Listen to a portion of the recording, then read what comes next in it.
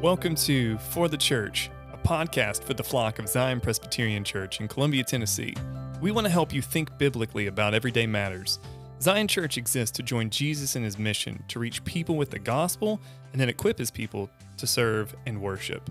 I'm your host, Keaton Paul, and joining me is my conversation partner and co-host, Seth Scruggs. In our current moment in Zion's history, we're on a journey to find a new lead pastor. And this is an exciting time, but it raises a lot of questions. And so we're thinking through this idea of pastor and trying to get a concept of what is a good model of a pastor. And so the past few episodes, we've been looking at what we've called pastor profiles. And we were asking really what pastors do and who are some good examples of this. Today in particular, though, we're looking at the pastor as a theologian. But before we dive in, hey, Seth, how are you? I'm really good. It's funny that you asked me that because we've been talking for about 10 minutes after we sat down and put on the headphones and sat in front of the microphones. Before we started recording, we just kind of sat here and talked. But yeah, I'm doing good. Yeah. It's funny driving in. There's just a bunch of kids outside. I know. Just on the playground. We're doing this a little bit earlier than we usually do. So there's recess is happening and it's fun. It's a lively place. It's a really fun thing. I'll be in my office, and I'll have my cup of decaf and smooth jazz playing in the background while I'm, exegeting a Hebrew passage. And in the background, I just hear children playing and I'm like, oh, my heart is so warm. It's a good, for me, I think that'd be really distracting, but I'm glad that you like that. It's a good mix of things. It is a good mix of things. I think it would be sad to have birds chirping, children playing. It's very kind of Louis Armstrong. What a wonderful world. All that to say, if you hear any screaming in the background, it's just kids playing. It's not. There's nothing else going on. It's just kids playing outside. Yes, they're on the playground playing here next to the office as we podcast on a Tuesday afternoon at 1:30. So let's jump into this. Yes, because I'm really interested to see kind of where we're going with this. You have an outline here, as we usually do. But let's maybe we just start with, before we really get into this, what is theology and what is a theologian? Oh man, that's not in our outline. It's not. I decided to throw you a curveball just right off the bat. Yeah, this is fun. Okay, what is theology?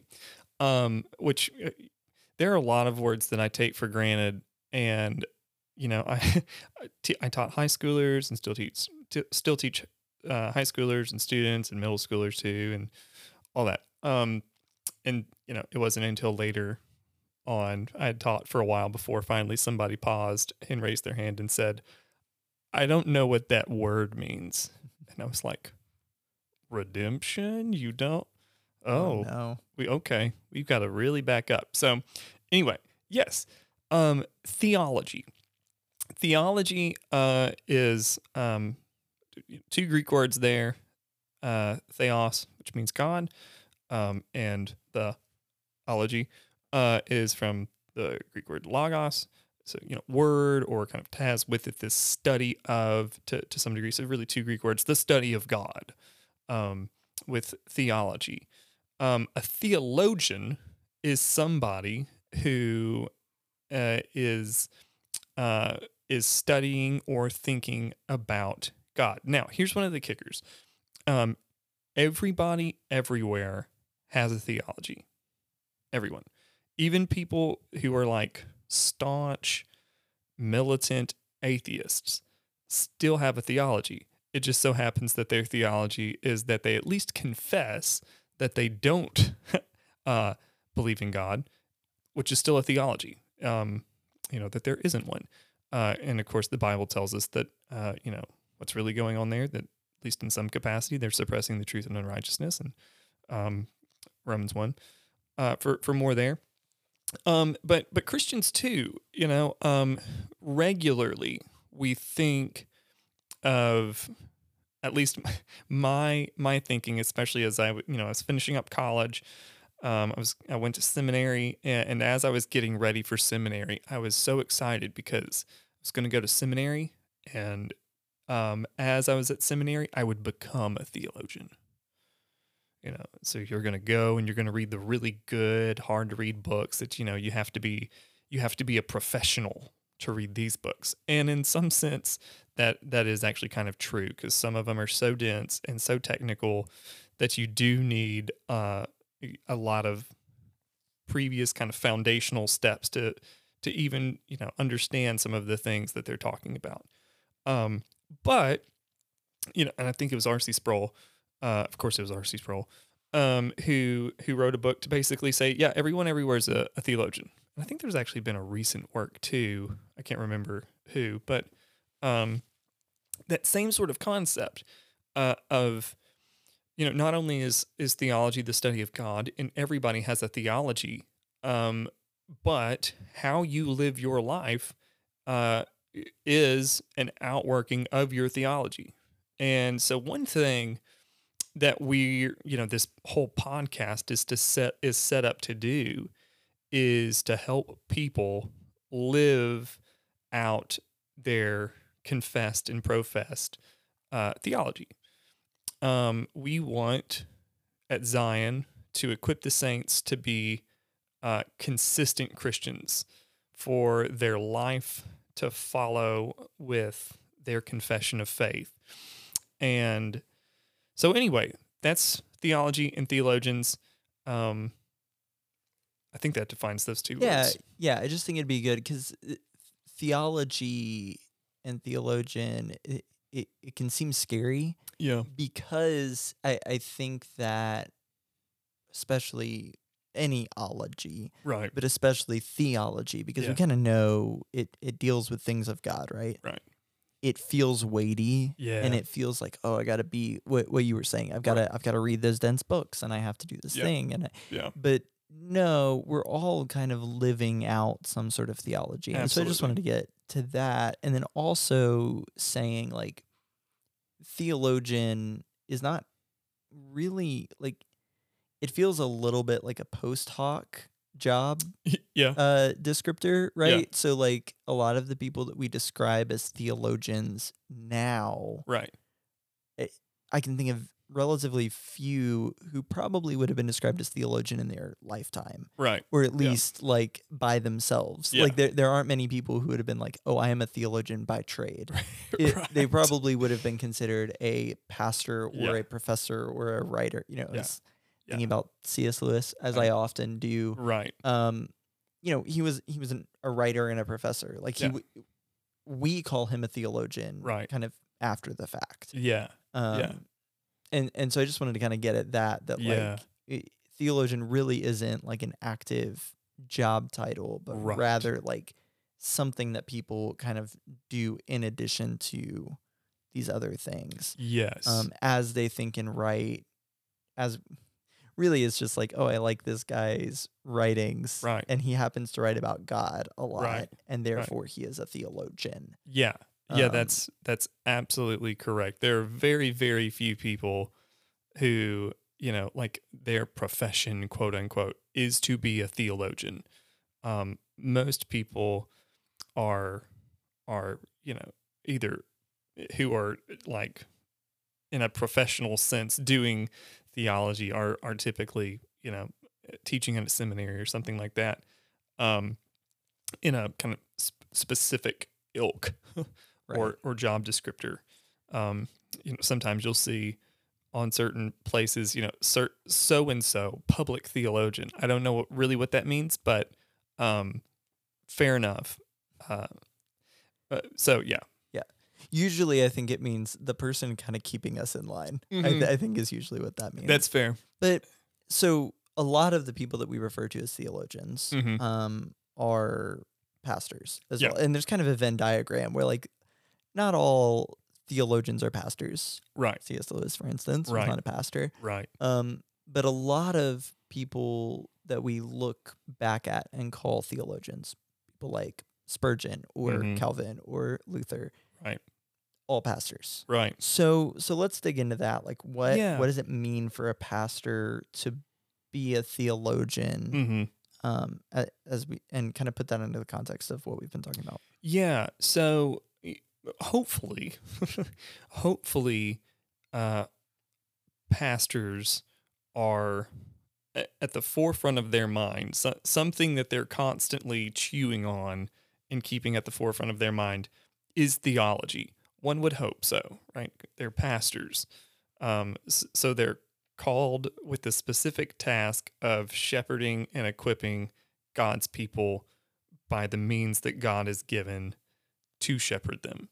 And so, they're dealing with certain things, sacred things, and so one thing, we're getting somewhat into the history of the church, but there are so many different, especially in our modern era, ideas of what a pastor should be. We've talked about this before.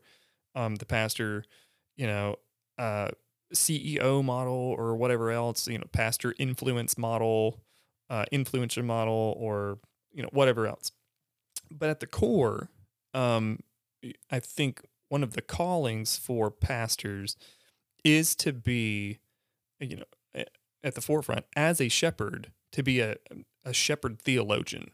It's one of the primary tasks is administering to God's people the Word of God and God's sacraments. And so even just like the language that we use, we are currently in the church office, and some, we're not actually in my room. We're in what we call now Addie's room, where Addie likes to take naps because it's kind of secluded and blocked off. My office, quote unquote, is across the hall here. But historically, that wasn't. Pastors didn't have offices. Pastors had studies. Because the assumption throughout the vast majority of church history is that, what's a big part of what a pastor's doing? Yes, we're caring for people. Yes, we're with our people. Yes, we're teaching, we're preaching, we're administering the sacraments.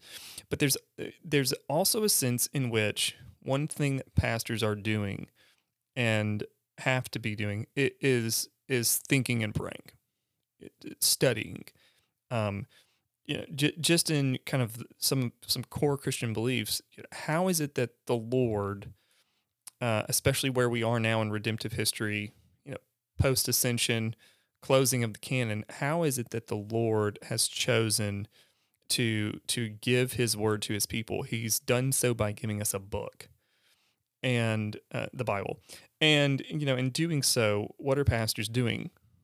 Studying the Bible, which requires sitting and reading and contemplating and asking good questions and entering into conversations, with others to kind of build one another up. But even this mandate of, kind of the pastor's study, I think it's implied in a lot of Paul's works, particularly what are sometimes called his pastoral epistles, 1st and 2nd Timothy, and then Titus.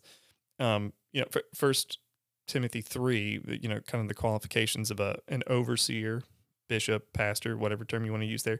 One of the qualifications is able to teach. It's implied in that in order to teach, you have to have learned. But going on, 1 Timothy 4:6, that, be trained in the words of faith and of good doctrine that you have followed. 1 Timothy 4, really 11 through 16 is another lengthy section, but in one thing in particular, it says, practice these things, the preaching and teaching of the word of God, the exhorting of the people, practice these things, or you can also translate that same Greek word, study these things, immerse yourself in them so that all may see your progress. And then, 2 Timothy 2:15, do your best to present yourself to God as one approved, a worker who has no need to be ashamed, rightly handling the word of truth, or rightly dividing the word of truth. You can translate that either way. The skill of coming to the biblical text, examining it, understanding it, knowing the background, knowing the syntax and the grammar and what these Greek and Hebrew words mean and what they mean together, and then applying it. And that's both a science and an art. It's a skill that has to be learned. Some people do have, kind of natural inclinations and gifting towards that sort of thing. Pastors should be gifted towards that. But even if you are gifted in, studying the Bible well, you still have to hone that craft. Very few people, if any, are born and just automatically know Greek and Hebrew, or the entire context of the whole Bible.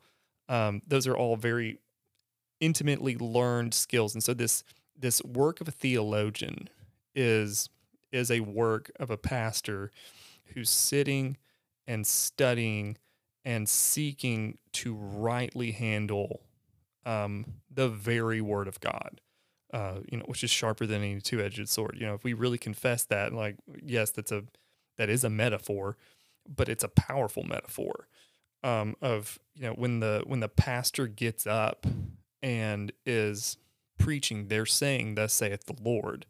They're holding something sacred and using something sacred, the very Word of God, and so we should be very careful not to misapply it. Same goes with the sacraments. So I think all of that's in there to just get a framework of one thing that pastors are doing, on top of all the other things that they're doing, is they have to be studying and honing their craft and deepening their knowledge of God, which comes through the work of the Spirit and a study of His Word.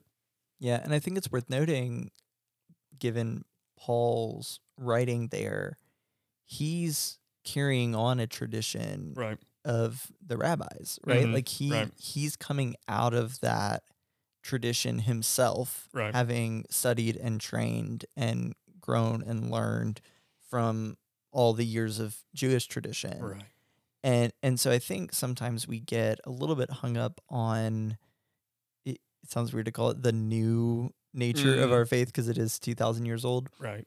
But, there's we try to put like a sharp division, like, there was this brand new thing. Right.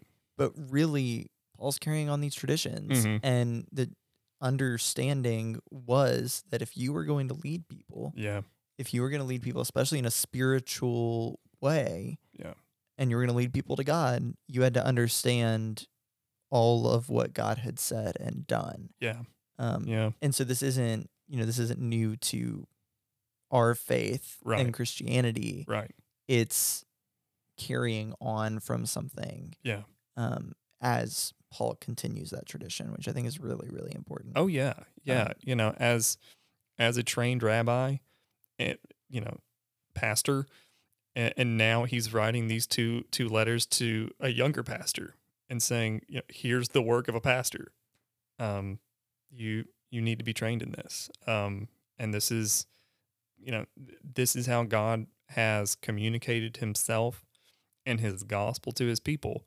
And He's done so since He's, spoke in the very beginning. And so we need to be well versed. That's one of the things that Adam just totally missed on, right? Like, here is this word, here's this law, keep this law, don't eat of the tree. And where does he go awry? He didn't study the commandment. He didn't apply it. He didn't proclaim it. He wasn't a good priest. He wasn't a good prophet, and he wasn't a good king.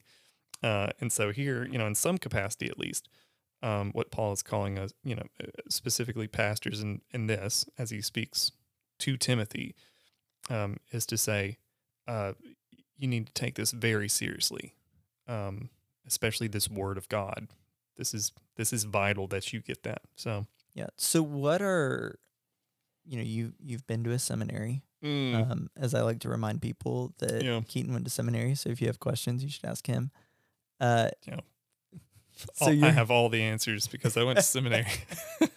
But so you've gone through this training, and I think, the natural kind of human inclination is, and you're given this command, to study. So we're going to form centers of study around this thing. Right. And even those of us who don't go to seminary, like I have a biblical studies degree. Like it is an accredited piece of paper that says, I studied biblical studies in college and graduated with that. So like, obviously we find this very, very, very, very important. Yeah. A lot of varies there. So what is kind of that, maybe we can just kind of build on like, what is that tradition? Yeah. How do we study? Yeah. Because I think that at least for someone like me coming out of a non-Presbyterian background, the idea of seminary was a little bit of like this like ethereal, nebulous, like, right. Oh, they go away for a few years and come back and they're smarter and now they can, preach. Right. So what does a seminary look like? What does that mean? Yeah. All of that kind of stuff. That's great. Yeah. So, the development, well, one, and some of this is fairly unique to being Presbyterian. Right. The Presbyterian and Reformed tradition has a very, very high value in an educated pastor. And so, and I was even looking recently at like the ordination requirements in different denominations, and the Presbyterian and our Dutch counterparts, the Dutch Reformed Church, just by far have the highest bar of, if you want to be a pastor here, you have to have gone through a rigorous amount of study, in ways that honestly really no other denomination has. And so, part of that, even if it is sometimes to a fault, in the history of kind of the church, especially in America, there are reasons why here in the South you can hit a Baptist church on like every street, and part of that is because historically, not that Baptists aren't educated or anything like that, they are. But since each church is autonomous, there's not necessarily a standard of you have to have had, this degree and you have to go through this process to get ordained. Theoretically, at least, and oftentimes it did happen. You could just, show up and they need a pastor. And so theoretically they could just be like, hey, you're our new pastor. We voted you in, you get to be the pastor. That's never been the case in the Presbyterian system. And so part of this goes back primarily to Calvin's Geneva. And there are other, even antecedents to this. But Geneva Calvin forms a pastor's school. And in that pastor's school, one thing that they were, things that they were doing regularly was reading a lot of the church fathers. What did the church fathers say? But the biggest thing was they were studying the Old Testament in its original Hebrew, getting into the text in the original language and the Greek New Testament.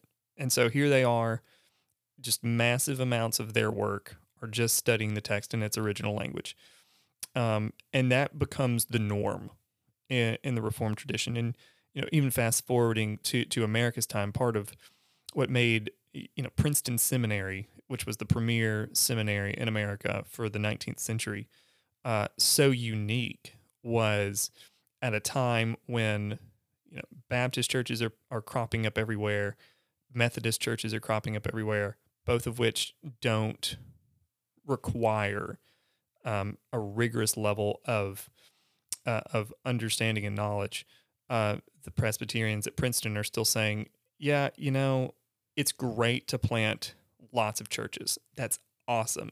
But one thing we can't compromise is a pastor who is ready to stand in the pulpit and with clarity and with authority and with, knowledge, able to say, this is the word of the Lord.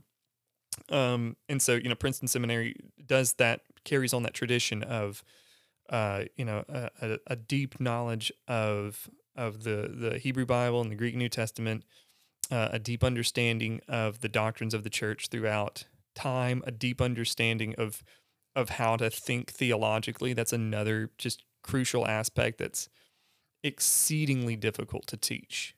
In fact, it's nearly impossible to teach people to think theologically. There's no real method of like, here's a 3-step process of thinking theologically. It's more regularly caught than taught. It's got to be something that like you're personally adopting the biblical framework as the grid through which you view the world. Right. Yep. Which, doesn't come naturally. I mean, part of our starting point as Reformed folks is, we're fallen. Our natural inclination is to suppress the truth and the righteousness and say, I'll just be a law unto myself. And so this reshaping and this reforming how we see the world through the lens of the text of Scripture is a tedious process. We strive to do that better all the time, but that's part of the tradition that we really come from. In a unique way that says, pastors need to go through rigorous studies, you degree or not, like, and this is something like, while the standard for being ordained in the Presbyterian Church is to have a Master's of Divinity, previously it was called a Bachelor's of Divinity, but it's a very, very lengthy graduate second degree of, you have a very lengthy process of systematic theology, church history, biblical studies, original languages, typically a fairly hefty amount of philosophy too, and everything in between. So that's just part of our tradition. And anybody who shows up here, who's going to be a pastor here, who's been ordained, see a previous episode, has really gone through, in some capacity, the ringer. And that's part of what it means to be Presbyterian, though, I think. Yeah, and I think there's also an understanding that as you are pastoring after you have been ordained, you are continuing your study. Right. In a number of things. Yeah, absolutely. And we have so many great examples of this. One such, we were talking before at the beginning of, there aren't too many people who, like, their profession was theologian. Right. And, in my mind, like, when I think theologian, who's the picture in my mind?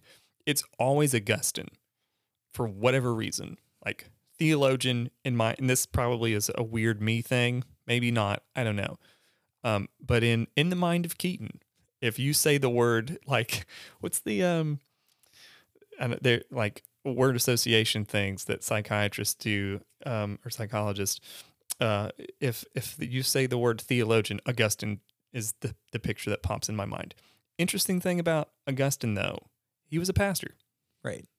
Like that, before he was a professor of rhetoric, but then he, gets converted, somewhat against his own will. He becomes a pastor and bishop. But at no point, like, if you were to ever meet Augustine on the street and in a very, 21st century Western way, be like, "Hi, I'm so-and-so." And he's like, "Oh, hi, I'm Augustine." And you're like, "Oh, cool. I'm a teacher. What do you do?" He wouldn't have said, "I'm a theologian." He would have said, "I'm a pastor." But interestingly enough, so, he gets converted. He's baptized by his hero, Ambrose. And then he goes back home and he's trying to figure out Christianity. He's trying to learn more about it. And there's a need for more pastors in northern Africa, where Augustine is from. And, he's this brilliant mind. He's a tremendous rhetorician. And obviously he's given up a very lucrative life to be a Christian. So, there's somewhat of a, like, we need this guy to be a pastor. And against his will, almost, he's made a pastor. And that, by his own account, in his Confessions. As he's being ordained, Augustine is weeping, and not tears of joy. He's weeping because he feels the sheer weight of what it means to be a pastor. And later on, he writes to the elderly bishop at this time, Bishop Valerius, because his whole thing of coming back home, what he was going to do is come back home and basically have a lengthy time of just studying the Bible with friends, because he's like, I'm a Christian now. I've got to figure out this faith. So what do I need to do? I need to study the Bible. So I'm gonna study. I'm gonna study hard. I'm gonna study the Bible. And then he gets ordained, somewhat against his will. So he writes this letter to Bishop Valerius after his weeping at his ordination of the weight. And he says a few different things. First he says, I feel I must search through all the remedies of his, that is God's, that all of the remedies of his scriptures contain, and give myself to prayer and reading, so that my soul may be given enough strength for its responsible work. So here he is this is just a fact. Augustine was a genius, right? So, some people have said before, one of the things of reasons why you don't go to seminary, all the great pastors throughout history didn't go to seminary. Augustine didn't go to seminary. Calvin didn't go to seminary. Spurgeon didn't go to seminary. And while that is all true, especially Augustine's case, Augustine, by everybody's metric, was a certifiable genius. And that's a word we shouldn't throw around much. But even Augustine, who is absolutely brilliant, says, even before he steps into pastoral ministry, I have to study, and I have to study really, really hard. The Bible it's the Word of God, and it's an endless well of richness. And in order to even be able to have the strength to endure this, what do I need? I need to pray, and I need to study for my life. He goes on to say this, for what shall I say to the Lord my judge? Shall I say I was not able to acquire what I needed because I was engrossed wholly in the affairs of the church? What if he replied, you wicked servant, how do you allege that you had no time to learn how to cultivate my field? And so one thing, I wanted to kind of lean into just a little bit is to say that one of the duties of the pastor is to learn how to cultivate the field, to spend time in prayer and study, in order to have the strength and the wisdom to rightly do this work of pastoring and shepherding. And if from the mouth of Augustine himself is saying, this is what I need. There are lots of things in business to do with the church, but what am I to say to Jesus whenever he shows up and says, what are you doing? And am I supposed to tell him, sorry, I got too busy with, business meetings and budgets and spreadsheets and all of that? And he's, basically saying, if I tell Jesus that, you know what Jesus is going to tell me? You, sir, have been unfaithful. Because the duty of the pastor is to learn how to cultivate the field, which comes through studying God's word. And I think what's big here that connects to a lot of the stuff that we've talked about is the study itself is a means to an end. Oh yeah, not the end in and of itself. Right. And so I think this particularly, there are some theologians who their job is to study and read and write and teach, in a more academic, professional sense. And I think we're going to talk about that here in a second. Right.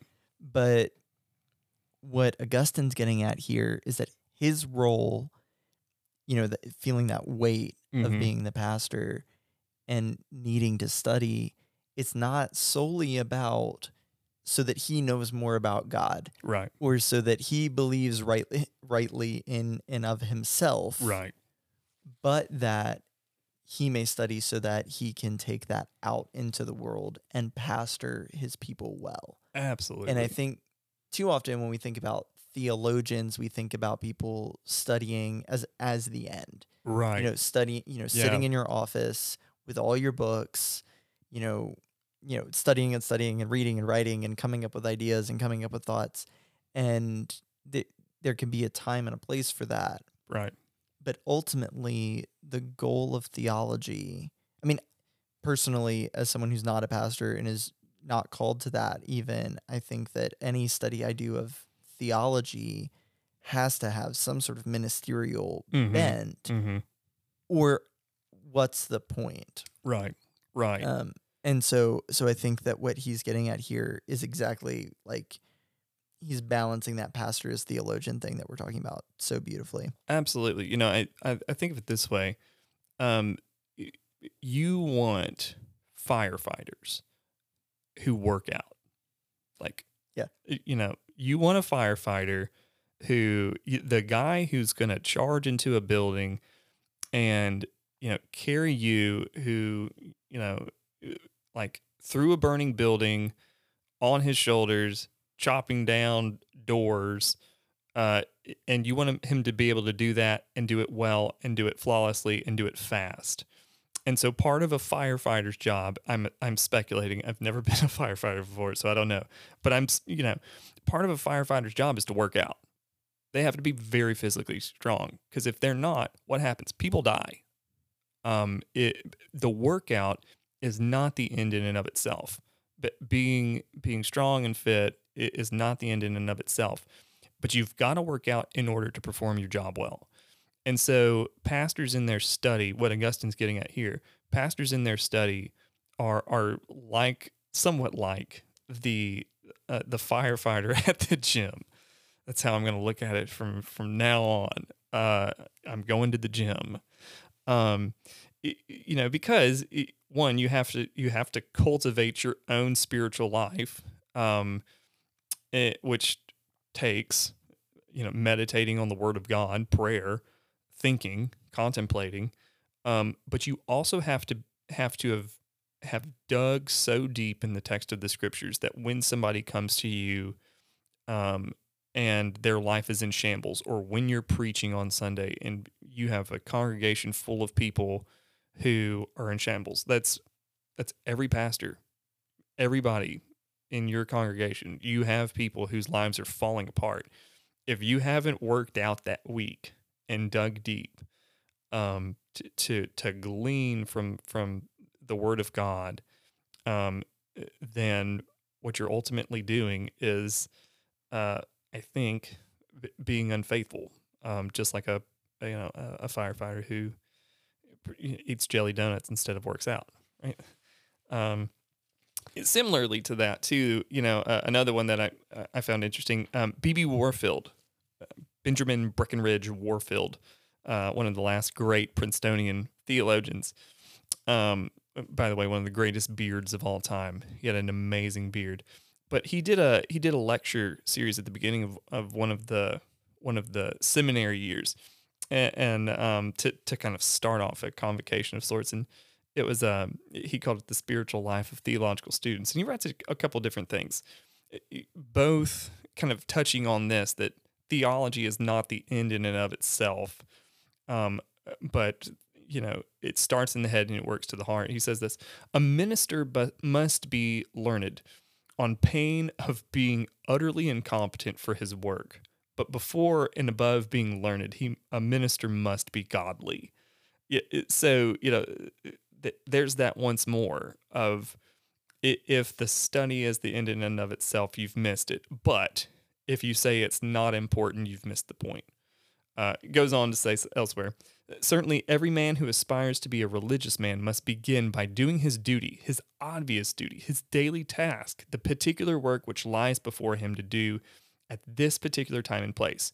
If that work happens to be by studying, which it is for pastors, then his religious life depends on nothing more fundamentally than on just studying. Now, he's not saying that all a pastor does is study and just study all the time. But he is saying pastors are called to study. And when it's time to study, be serious about studying. Your religious life depends on it. And this is very much a part of our heritage, our tradition, taking seriously Paul's words to do all to the glory of God. And so especially as pastors study sacred things in the sacred text, we do so earnestly and seriously, because our lives depend on it, spiritual lives depend on it, and the people that the Lord places in our care, their lives depend on it too. Yeah. I think that's really, really important. Yeah. As we kind of think about that, like, one of the things that I find really interesting about theology, and when we talk about like what you've been reading and what you've been studying, is that there's a broadness, there's a breadth to what it means to study, period. Right. But especially theology, like we talk about this a lot. We talked a little bit with the like culture aspect. Like you're not just reading books by, dead guys with beards, right. like dead pastors. Like you're reading lots of different things. And so what does it mean for you practically that you're a theologian? Like when you come into work on Monday morning, what does it mean? Today I'm going to be a theologian, a pastor and a theologian. Yeah. Like a lot of it really depends on what the Lord has called you to. And the Lord calls different pastors to different things. I do believe that there is a generalization. What are you doing as a pastor? You're administering the Word of God and the sacrament, right? Ministers of the Word and sacrament. Like that's what we do. But there are other facets of how that plays out as a pastor, right? So, for instance, the way that the Lord has gifted certain pastors, their primary work as a pastor in being a minister of Word and Sacrament, it is through like pastoral counseling and pastoral care. What that guy needs is probably different what other guys need. That guy has to spend a lot of time thinking about, the human heart and the human nature and the various elements of the soul, and how to think through biblically depression or conflict or, marriage dynamics. They're going to have to think through that in a very, very deep way. Where, somebody like me, while I do think through those things, and that's important, what the Lord has called me to, at least right now in this season, is to minister primarily as pastor of discipleship. It's my title here at the church. And so that entails a lot of teaching, a lot of having somewhat of, a mental framework or mental categories of various resources on a lot of different things, and teaching high schoolers, teaching students. And so, what do I have to do to do that well? What's the kind of heavy lifting I have to do? I have to think a lot about culture, probably more than I would typically even like. Like my natural bent is to think a lot more about Greek and Hebrew. That's where I'm way more comfortable. And doing kind of very fine works within the text, and I do a fair amount of that too. But the Lord has called me to this, so I have to think a lot. Right now, I'm reading a lot of postmodernism and some of the French existentialists, and Michel Foucault and Jean-Paul Sartre and Jacques Derrida and all of these different guys, even though my students aren't really talking about it, but those guys' ideas are the waters that my kids swim in. And so being a theologian, what I'm having to do is to do a lot of the legwork to ask the question, what are my kids particularly, and then, the church at large here at Zion, what are the waters that these two groups swim in? And believe me, like the waters that my students swim in and, that a lot of the people at the church swim in are honestly probably two pretty different waters. The frameworks which they see the world are pretty different. And so, having both of that, delving deep into kind of the world that my students live in, while then also having somewhat of a network or a framework to be able to say, hey, I have, a question about sanctification or something like that, or the Trinity, having a list in my mind of these are resources that I go to that are trusted resources for that question. Here's this resource. And so it looks a little bit different there. As I'm applying the word, I'm entering into a lot of different conversations with other pastors, and trying to get resources to the congregates to equip the saints for ministry. And so, again, in that, I just want to reiterate this because I think that how you illustrated it there, it's so beautiful. Like, again, it's not the end, it's the means to an end. Yeah. And what you're doing with reading French existentialism. Yeah. And then putting it through the grid of scripture. Mm-hmm. That is a crucial piece of theology. It's a crucial piece of pastoral leadership of what you're doing, where you're so steeped in the biblical literature, Bible's literature. Yeah. You're taking that in, and then you're taking in these other philosophies and saying, okay, what matches up, what doesn't? Yeah. How does this apply to the world that I'm in? Mm-hmm. And then taking that out and saying, not necessarily so that you can be like, so what you're actually believing is, postmodernism, and here's how it's to wrap your head around where that comes from. Yep. So that you can better take care of the people that have been put in your care. Yeah. And again, it is a means to an end, not the end in itself. Absolutely. The study. Absolutely.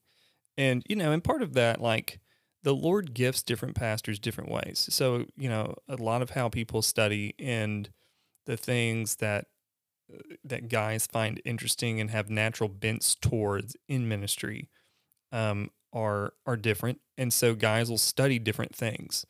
And that's, one of the beauties of our polity is the fact that, we have elders. There's a plurality here. And even at churches in, the Presbyterian system, you may have one teaching elder, but you have numerous different ruling elders.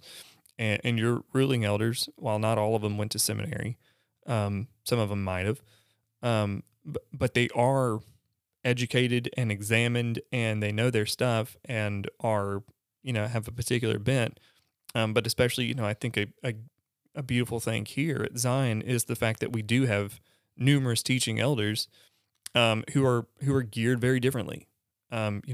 Jeff and I are, the Lord has gifted us in different ways from each other, and I think it's pretty complementary. But all that to say, within the plurality of elders, here's one commonality aside from it, our study not being the end in and of itself, but a means to an end. But we all are, even with our different giftings and our different areas of ministry, we all are primarily students of the Bible.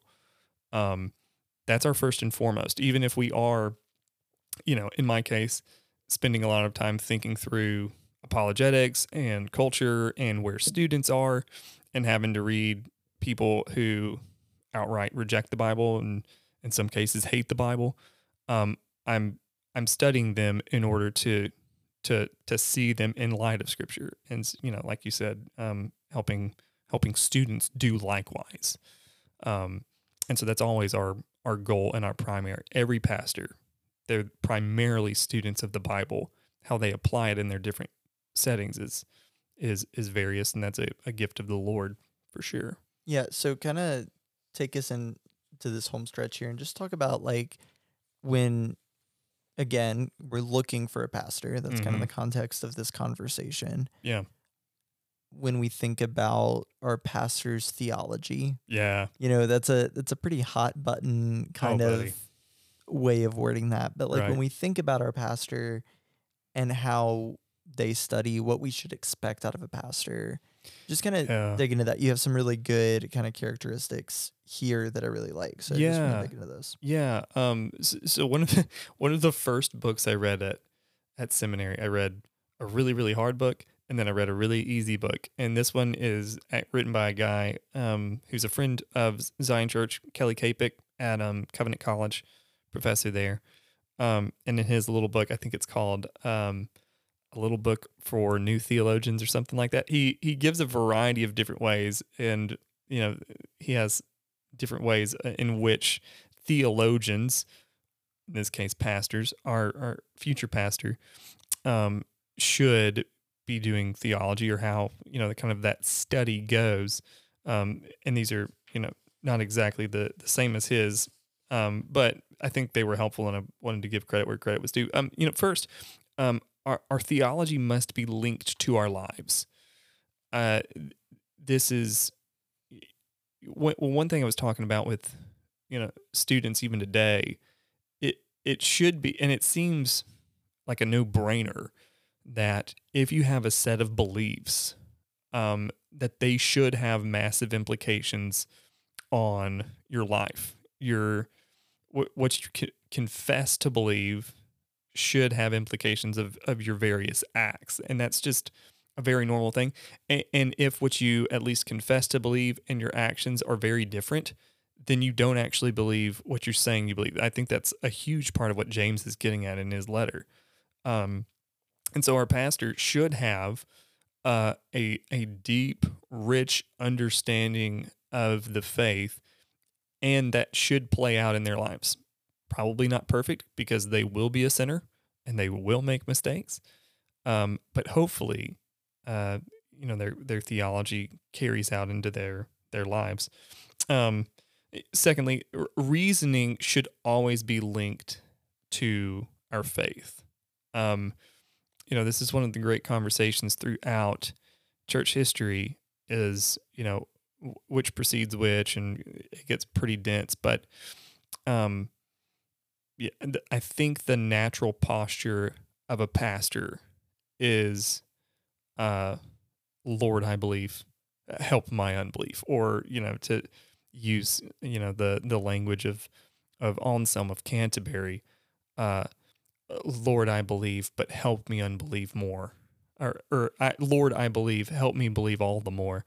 To give a general paraphrase of what Anselm is doing in one of his works, Proslogion, to constantly come back and say, I want my reasoning, my logic, my rationality, I want it to be shaped not by my own autonomous thinking or by my culture.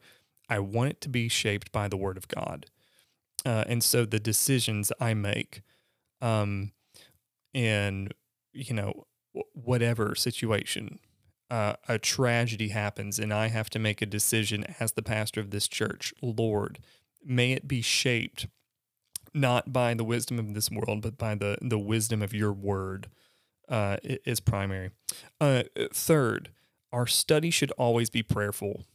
This is, all of these are applicable to Christians everywhere in every context, but especially true for pastors. Studying, no matter what you study, it should be done prayerfully. Lord, help me glean wisdom from this, that I can equip the saints for ministry. Our study should always drive us to repentance. That's such a good one that I I don't pray as I should. I think few pastors, if they're honest, would say, "Oh yeah, I pray plenty." Like I pray plenty enough. I don't need to pray anymore. That's true, but also, our study should bring about repentance. When you're delving into the sacred Word of God, it should change you, and it does. Always. It'll either mold and shape you more and more into the image of Christ, or it'll harden you. Isaiah 55. But hopefully, Lord willing, more often it shapes you into the image of Christ, which means cutting away sin and shaping you and crafting you to think and act more like Jesus. And then finally, our love of the Bible should always be at the forefront. This is one thing that I noticed, and why I think, theology for theology's sake, or theology as a mean in and of itself. One thing I noticed at seminary, and you hear so many different things before you go off to seminary. Well, don't go off to seminary because it's really, it's a cemetery, place for your soul to go and die, which was not my experience at all, but that's true for a lot of people. It's a soul-sucking place, and for some, again, that was not my experience. There were very difficult times in seminary where, I'm going, what am I doing? But it was a spiritually vibrant time for me where I grew a lot. That's true. But I noticed that the guys who either didn't stick around long or got through, but haven't stayed in ministry very long, a lot of the times it was theology for theology's sake.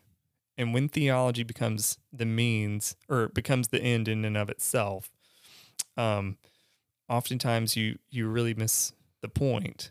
And so, the Bible being our first love, I think is a way to shape and mold us, and to cause us to sit and wonder. Not that, systematic theology or church history isn't a great thing, but those things, systematic theology is impossible really without the Word of God, at least in any good and Christian fashion. But the Bible has to be our primary thing. Otherwise, we're going to get dry, and you're going to wither away. So I think those 5 things are primary for our future pastor. These are character. This is the kind of theologian they are. They have those 5 things of, really, the bulk of it is what you said. It's not theology for theology's sake, but as a means to an end. Yeah. Yeah, I think that's a really good thing. Talking about keeping the Bible at the forefront of everything. I was driving on the way here. I was thinking about, actually for a completely different reason, but I was thinking about the fact that all of this is built around the person of Jesus. Mm-hmm. And all of this theological study that we're talking about ultimately is about knowing Jesus better, right? So that you can better serve his people. Totally. And if it becomes, let me figure it out. Yeah. Let me figure out how this thing works and build this little thing, it falls apart. Yeah. And so it really does have to be about, I'm going down this path so that I know Jesus better, so that I can better serve his people. Yeah, totally. Absolutely. That seems like a good note to end on. I think that's a good note to end on. Thank you for your time. Oh, absolutely. Thank you for your time. We'll be back next week. With just a little bit more. Yeah, we've got 2 more pastor profiles. 2 more? Maybe 1 more. Yeah, 1 more pastor profile, and then 2 more episodes to kind of finish out. Yeah, and we'll wrap up this season. If you have questions, you can submit them to keaton.paul@pcazion.org. Or now if you're on Spotify, you can just open it up and swipe up, and there should be a little Q&A thing, and you can submit us a question there. Yeah, please do. Yeah. Thanks, Keaton. Thank you.